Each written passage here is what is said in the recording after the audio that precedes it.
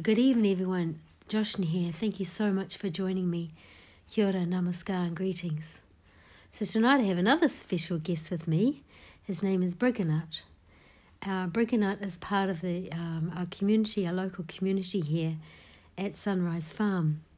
Brigganut has been involved with different events around the farm for many years, and coming to our regular meditations and kirtans also, and really supportive of the farm and all things that happen here.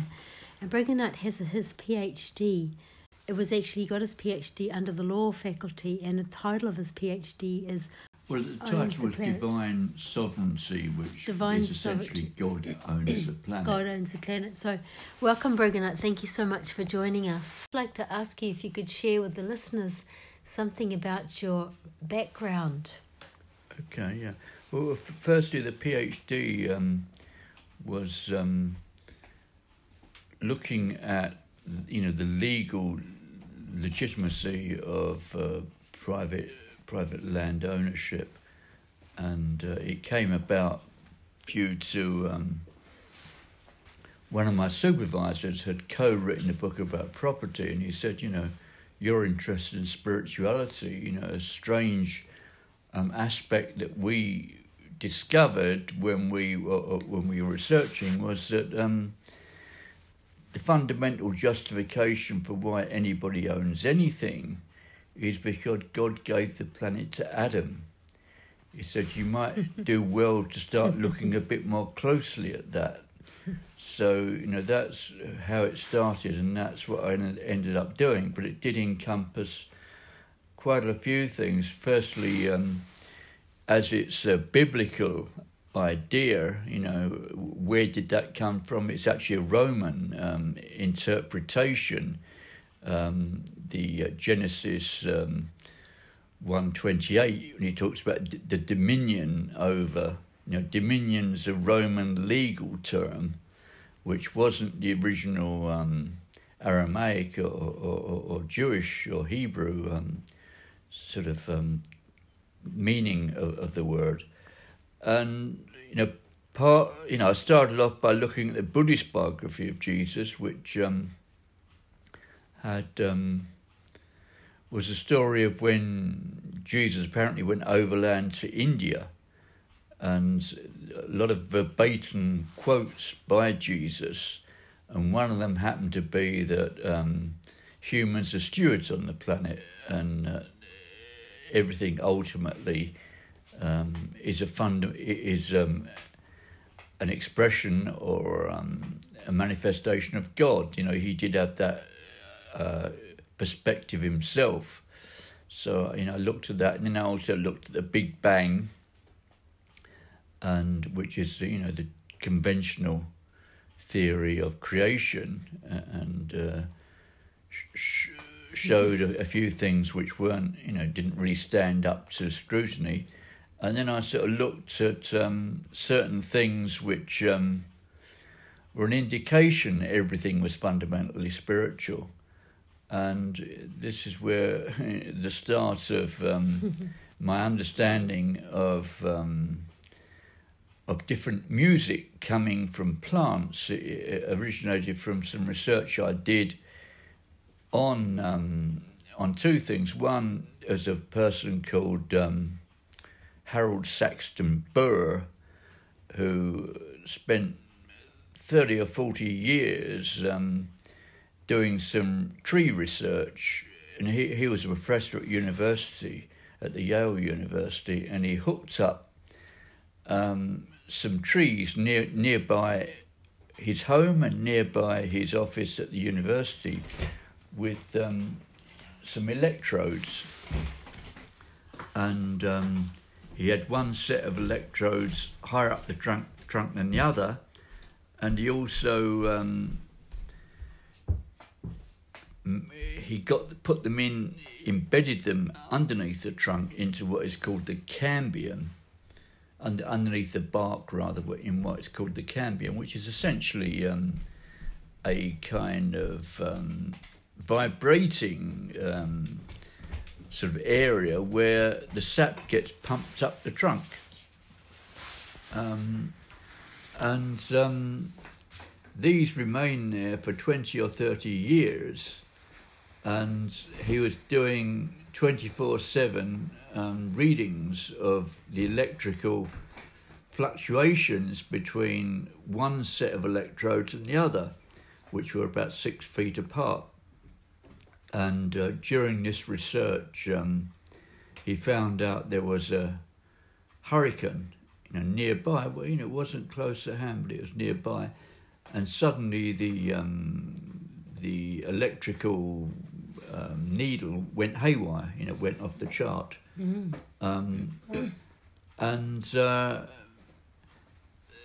he also found that during the winter time it went down to the negatives, and in the summertime it went up into the positives, but it typically varied between 200 millivolts and minus 200 millivolts, and it would be constantly fluctuating. So this is a kind of model that has been kind of developed into, Dam and Her have got this music of the plants device. Another word for it is a bioactivity translator, which translates the difference between the electrical potential of the plant and of the earth. You put one stake or spike into the earth, and the other lead has got 2 sensors on it, kind of 2 electrodes, and you clip it onto a leaf so that one is either side. And so you're really measuring the difference between, or the fluctuations going on in the electricity of the leaf. This is essentially what you're measuring. And it is translated into musical tones. And different plants have got different, or the leaves of different plants have got different musical tones. And when I first got the device, I actually went through all the plants in the greenhouse and recorded them on a cassette tape, about 45 minutes either side of the cassette, with a view to keeping them, and in the winter time having a listen to them to see if I could find any significance in the differences. But I never actually did that. But one thing which was very striking was the dandelion was one of the the stinging nettle was one of the most beautiful musicians, and it wasn't something I particularly wanted in the greenhouse, but once I'd hooked it up and it started making this beautiful music, it was quite difficult to pull it out. Wow. So, there's one instance where I had the device hooked up to the leaf of a stinging nettle, and it was kind of a lot of music was coming out. A lot of different notes it was coming out of it. Whereas some of the plants, it's a bit slower than that, and some of them it produces nothing whatsoever. And so with the stinging nettle, I decided it was going to come out anyway, because otherwise you get the greenhouse full up and choked with the roots of stinging nettles. So with all the sensors left on, I pulled the stinging nettle out of the soil. Yes. And it continued singing. Wow. And then I detached the leaf which the electrodes were connected to, and it still continued singing. That's very interesting. And then after maybe 10 seconds it stopped, and it didn't start again. But wow. So the Dam and Her who make this device do,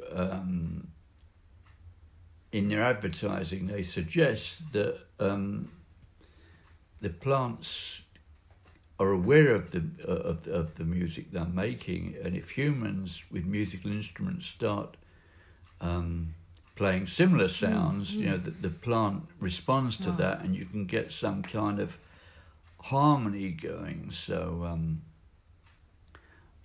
I've done some experiments on that, and particularly, this summer with a friend, Roxanne, who's got a harp, and she's very, very versatile on the harp.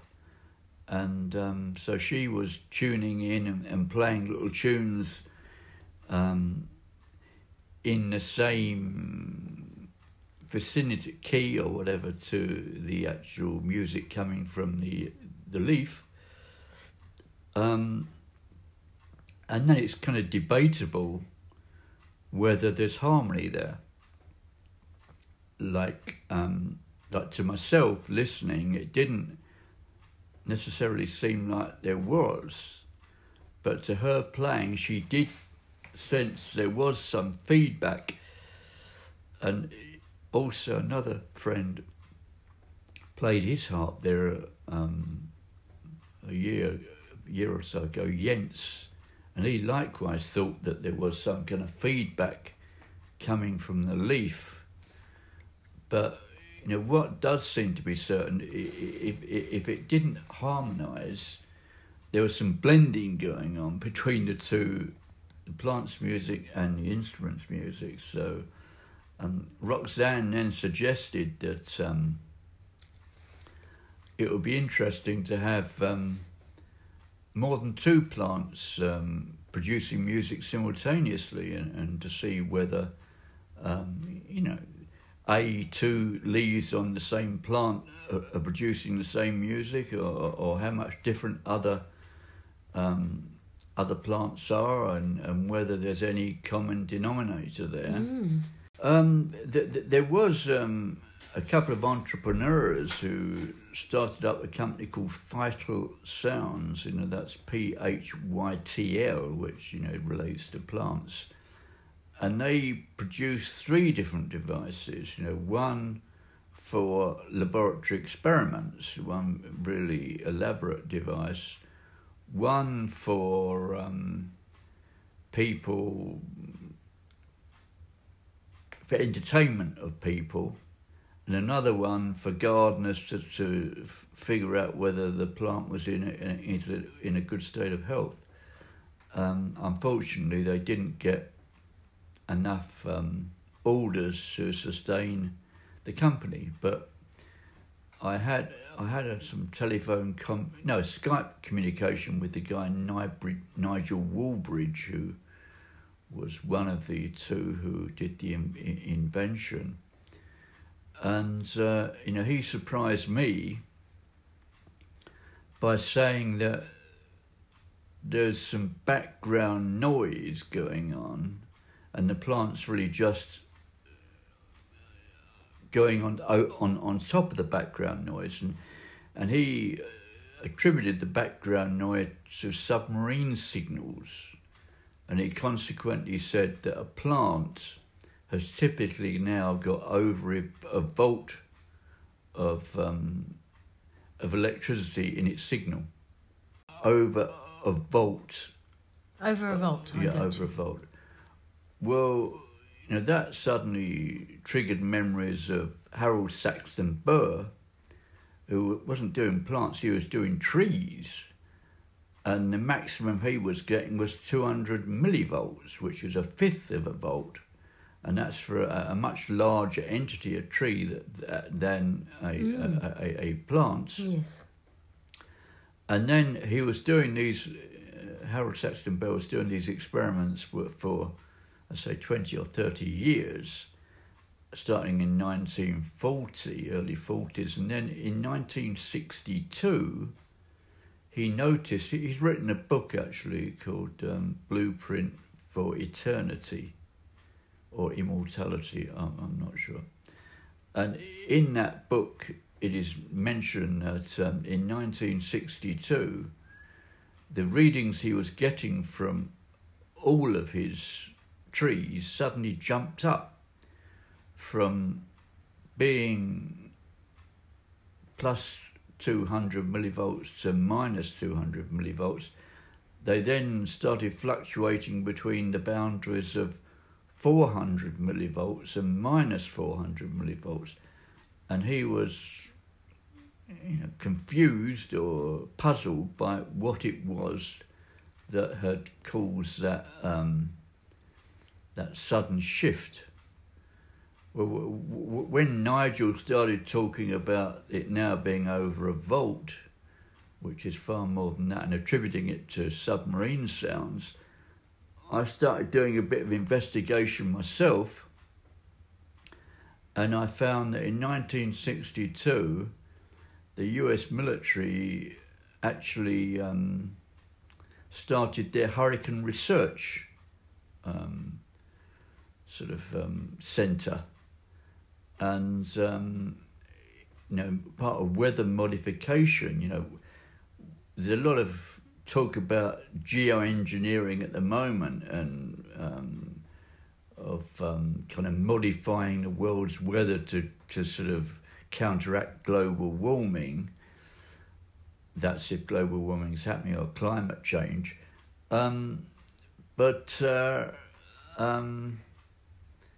It started off as a military research, because an army would like to change the weather if they were in a battle with somebody else, and they'd like to make it rain or make it awkward for their adversary. And I'm wondering whether it's the Hurricane Research Centre, which, bearing in mind that Harold Saxton Burr found that his readings went off the chart, when a hurricane was nearby, and also with storms. He also found that suddenly things got very chaotic during storms. The needle started going haywire again. So, that would be a good justification for exploring that a bit further.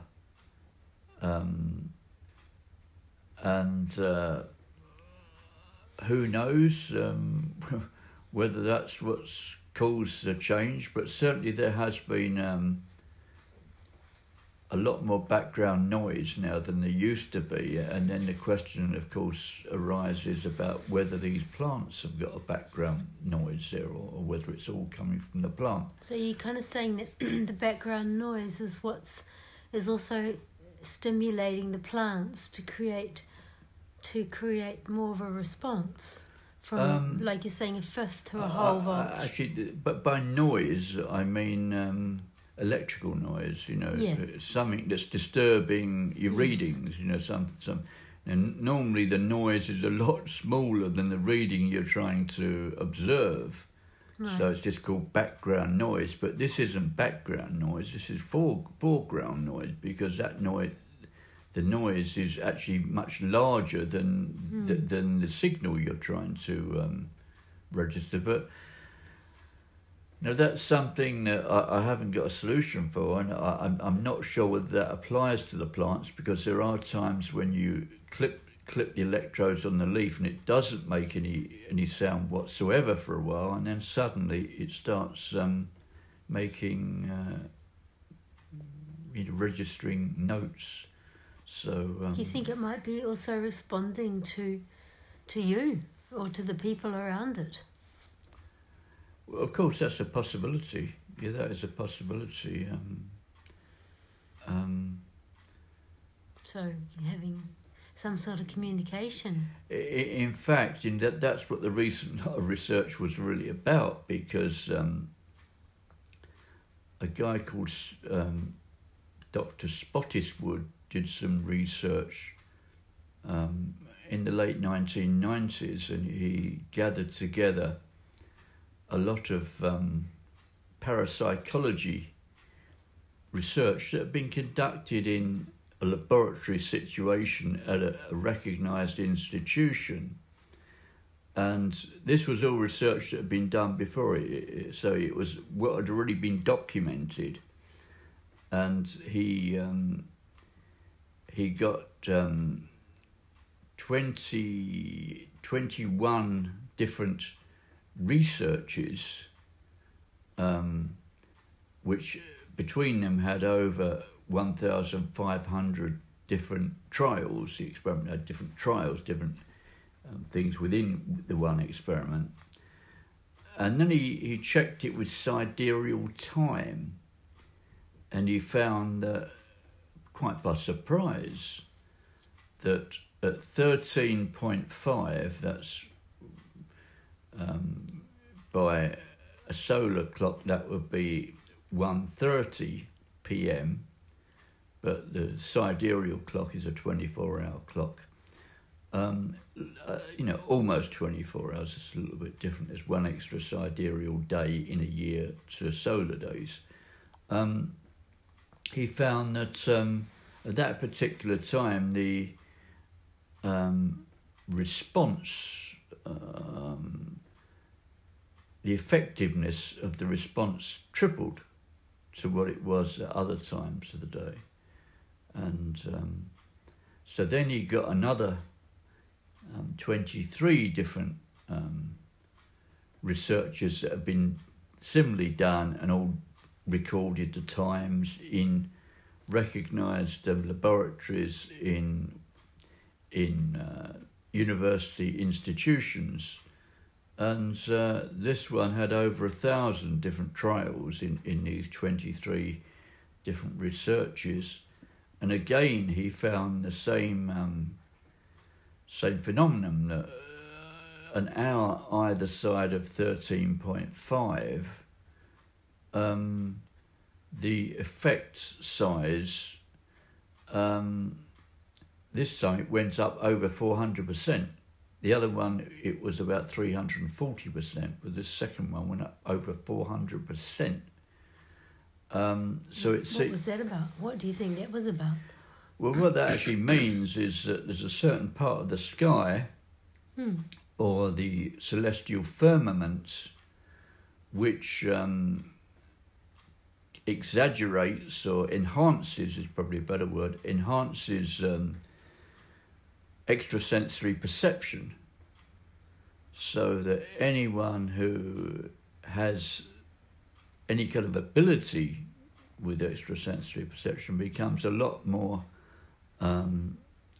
clearer and much higher quality reception during that 2-hour period. This, I've got a sidereal clock, and this time we have done the heart research within that 2-hour period. Mm-hmm. Yeah. That was one of the criteria that we use, which at this moment in time is about 2 p.m. in the afternoon, but it varies 4 minutes a day. It changes 4 minutes a day. So, a couple of months ago it was 9 o'clock in the evening, so it was not a very good time for researching, but then it kind of crept into the afternoon, and now it's about 2 o'clock. So, would you like to say something about your experience with kirtan? Because you've been doing kirtan for a long time. I don't know if you've been doing any experiments with that, with kirtan, but anything related to kirtan? Yeah, I've certainly been around when people have put bottles of water underneath a table when kirtan was being played. And as far as I know, no dramatic difference occurred to the water. I haven't heard of any. I personally haven't heard of any people suddenly getting, cured with the water. But that also could be due to the manner in which it was done, because there was a chap called Masaru Emoto from Japan who did a lot of research. He was actually a doctor or healer, a healer, and he was kind of looking into the process of healing, and he did a whole lot of experiments in books which are now published called Messages from Water. And he found that when a sample of water was put between people who were singing very spiritual songs, that when he would then transfer the water into about 50 Petri dishes, put them into the deep freeze, snap freeze them, and then he would thaw them out gradually when he was there with the camera. And when it's just at the stage of turning from ice to water, he would photograph them, and he'd get a kind of snowflake effect from the different types of water, or different water from different regions or different situations which he had snap frozen. And he found that when people had been singing or putting positive energy into their thoughts at the time that the water was amongst them, it affected the percentage of times that it formed a symmetrical snowflake. Yes. You know, a lot of them, when they thawed, they didn't produce anything at all. You know, and some a bit of a mess, but it increased the percentage of times that something very beautiful came out of these Petri dishes when he thawed them. Yes. Well, he was giving a lecture in London, and also a lecture on the Friday night and a workshop on the Saturday. Now, he's no longer alive, actually. He died several years ago. And I forget where I was, but I decided to go along to both of these. And the lecture on the Friday night was just going through his research, and then I was led to believe that on the Saturday we'd be actually doing some of it ourselves, but unfortunately we weren't. But he went through the whole history of how he came about doing it, and then people were asking him questions and answers. And he did point out then that his process didn't work with glass. It only worked with plastic. Now, that's not what most people would imagine. Most people would imagine it's the other way around. But it seems that this vibration can penetrate better through plastic than it can through glass. So maybe that is one reason, and perhaps also with a cap on the bottle, it might be better to leave the top open so that the energy can get into the water. So that's not really been done in the best possible way, as far as I can see. Yes. To get, the best possible result, according to his Masaru Emoto's experiences. And then also somebody asked him, is there any difference between music that is live, it's being played to the water, to a sample of water by somebody with an instrument, or something that is recorded, pre-recorded? And he said, yeah, actually there was. He said the percentage of times they got a clear-cut pattern in the snowflake was greatest with the live music. Second best was with vinyl records, and third best was with CD. So that's what he said. But yeah, it is an interesting idea to sort of to do some experiments, with water under the appropriate protocols. Yes.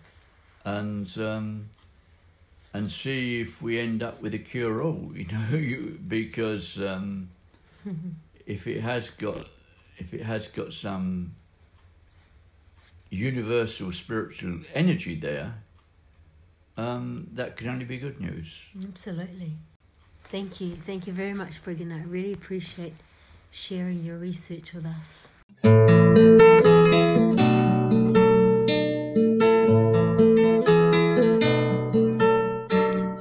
sea and all I breathe, a wonderland of bush and streams.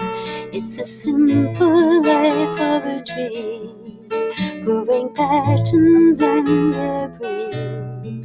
Disheveled cabbage tree, do you laugh at me as you're standing on one leg, looking past as you wink at me and you shake your shaggy head?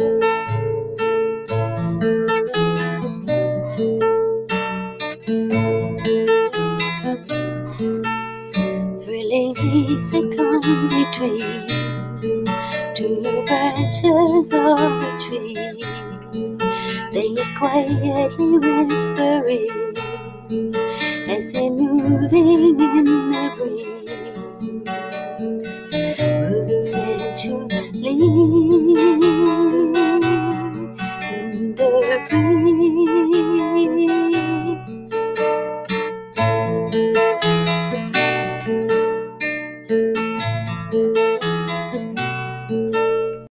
Spiky thorns are shimmering, each strands are combing along my passing lips as I could step across the streams.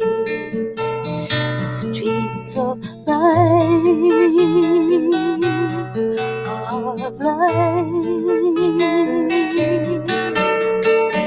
Giant queen with her scare breast, monsters speak foreign succulents to her children who have climbed a slate of trunks away to die in the crook of her arms, in the crook of her arms.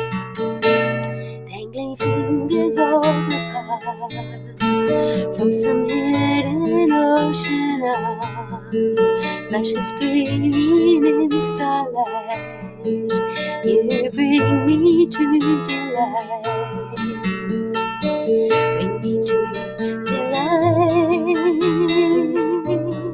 to delight. Giant queen with her scare breast, monster speaks foreign succulents to her children who have climbed a slate of trunks away to die in the crook of her arms, in the crook of her arms, in the crook of her arms, in the crook of her arms. All I see and all I breathe, a wonderland of bush and streams. It's a simple life of a tree, growing patterns and debris.